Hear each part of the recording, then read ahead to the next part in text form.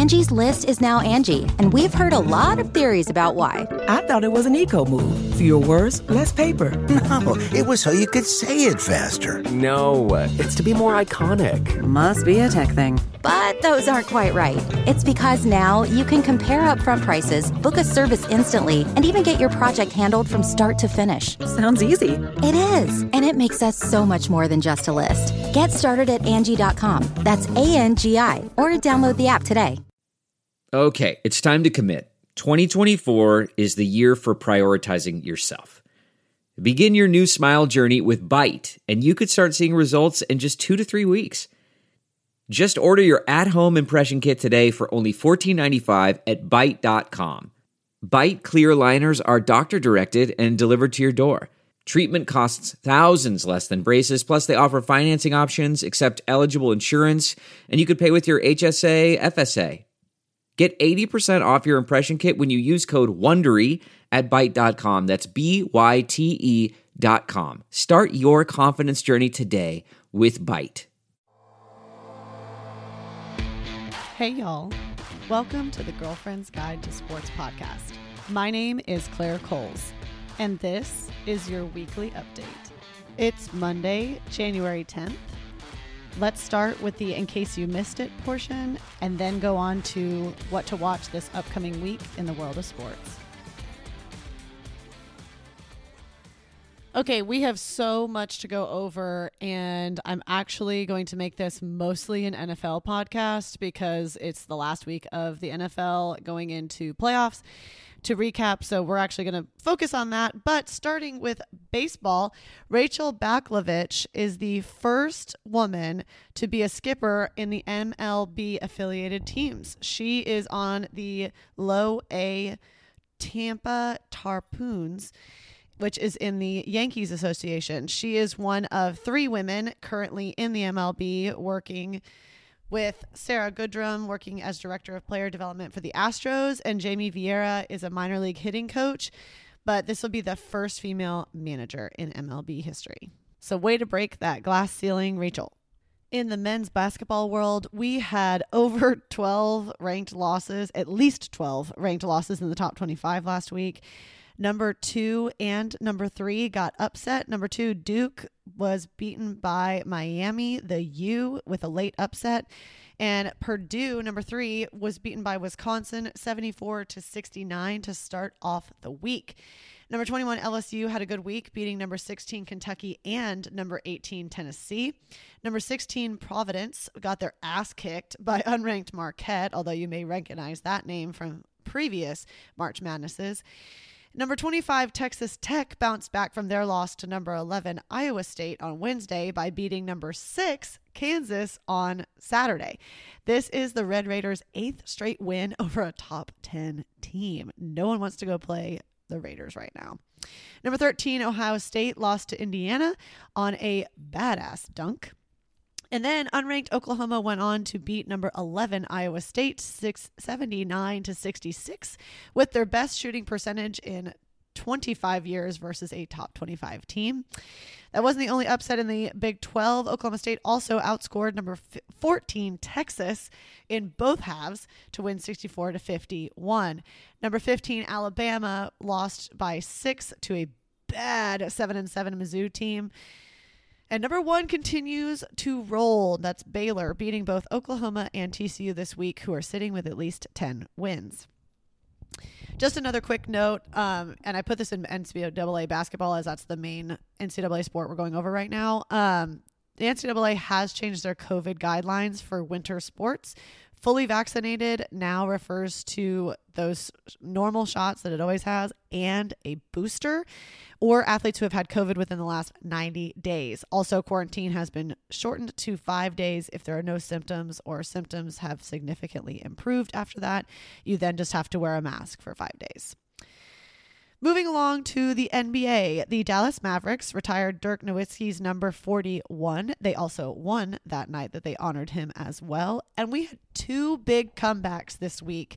Kyrie Irving returned to the court on Wednesday against the Pacers and scored 22 points. KD commented how his return takes a lot of pressure off of him. And KD actually scored 39 points that night. On Sunday, so last night, Klay Thompson made his much anticipated return after 2 years and multiple bad knee injuries. He was out for 31 months since Game 6 of the 2019 NBA Finals. That is 177 straight games. Thompson came back to score 17 points last night. During that game, he also hit his 12,000th career point and his 1,800th three-pointer. I'm really only hitting on one thing in college football this week because there's really only one storyline. And in case you haven't seen ESPN in the last couple of days, it is that the national championship is tonight on Monday.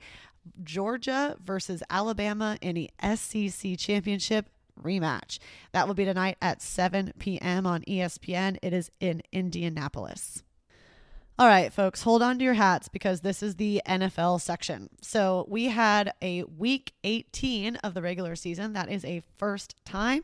And in that recap, oh man, it was just crazy. The 49ers upset the Rams in overtime after being down 17 points at half. That win and a Cardinals loss to the Seahawks put the 49ers back into playoffs. The Texans put up a good fight against the AFC top seed, the Titans, losing 28-25. That was a little closer than I guarantee you the Tennessee fans wanted. The Lions got their third win by scoring a touchdown in the last 2 minutes, upsetting the NFC top seed in the Packers 37-30. Now, to be fair, the QB Aaron Rodgers did sit the second half as a precaution for playoffs. But a win's a win, especially for the Lions. The Jags were almost 2 touchdown point underdogs, but they beat the Colts 26-11 to ruin Indianapolis's team playoff hopes. The Patriots blew the last play of the game, leading to a Dolphins touchdown. Granted, they were winning anyway, but it was still really ugly. They tried to do this lateral pass, and it ended up getting intercepted for a touchdown, so it was just ugly. The Bucs put away the Panthers early, winning 41-17, and the Cowboys did the same with their rivals, the Eagles, winning 51-26. On Saturday, the Chiefs nearly avoided the upset by scoring 11 points in the fourth quarter to win 28-24 over the Broncos. But let's get to the game everybody's really talking about. That winner goes to the playoff showdown between the Chargers and the Raiders, and it did not disappoint. The Chargers needed a touchdown to take the game into overtime at the 2-minute warning. But it gets a little bit more complicated than that. It actually turns out that if the Chargers and the Raiders game ended in a tie, then the Steelers would be out of playoffs and both the Chargers and the Raiders would go to playoffs.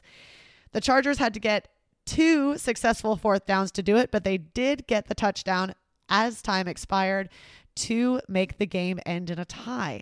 Then they went to overtime. The Raiders won the toss and wanted the ball first. They only managed a field goal. Then the Chargers got another fourth down and ended their possession with a field goal. Next score of any kind would win. Now, if the 10 minutes of overtime ran out and they were still tied and no one had scored anything, then remember, both teams go. However, the Las Vegas team broke the hearts of the Chargers because the Raiders ran down the clock once they got in field goal range and kicked the game-winning field goal to take them and the Steelers to playoffs. This was the sixth time this season that the Raiders have had a walk-off win. That is the most in NFL history since the AFL-NFL merger in the 70s. The Raiders are also the 4th team in league history to make playoffs with a different head coach than they started the season with. Raiders kicker Carlson made 93% of his field goals in this regular season. That is the second best percentage in 80 years of kickers that have kicked over 40 field goals. So not only to make this game crazy, but Vegas was sitting there shaken in their boots about this ending. If the game had ended in a tie, sports books in Vegas would have lost multiple millions of dollars.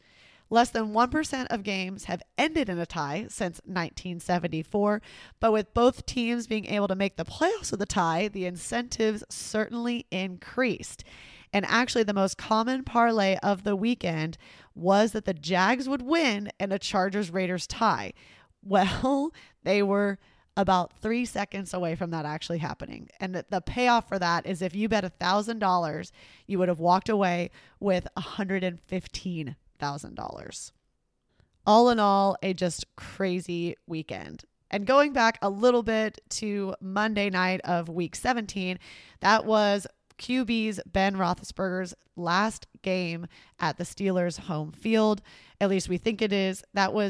He also won that game against the Browns. That was his 98th win at his home field. He is tied for third for the most wins in any one venue by a quarterback. And sticking with Steelers news, linebacker TJ Watt, not JJ Watt for those Houston fans, but TJ, his brother, tied Michael Strahan's record of the NFL single season sacks with 22.5. Now, granted, this season was 18 weeks long, whereas Strahan did it in 16 weeks long, but a record's a record. He also actually would have had the record to himself, TJ Watt, if the sack in the second quarter had stood, but there was whistle blown for unnecessary roughness. So that's half sack credit that he actually got was negated. Hitting on golf really fast because it was the first PGA Tour tournament of the year. And while usually a round of 67 is considered a solid round, not this week. Cam Smith won the Century Tournament of Champions with the lowest score to par of a 4-round tournament ever, with a under 34 score.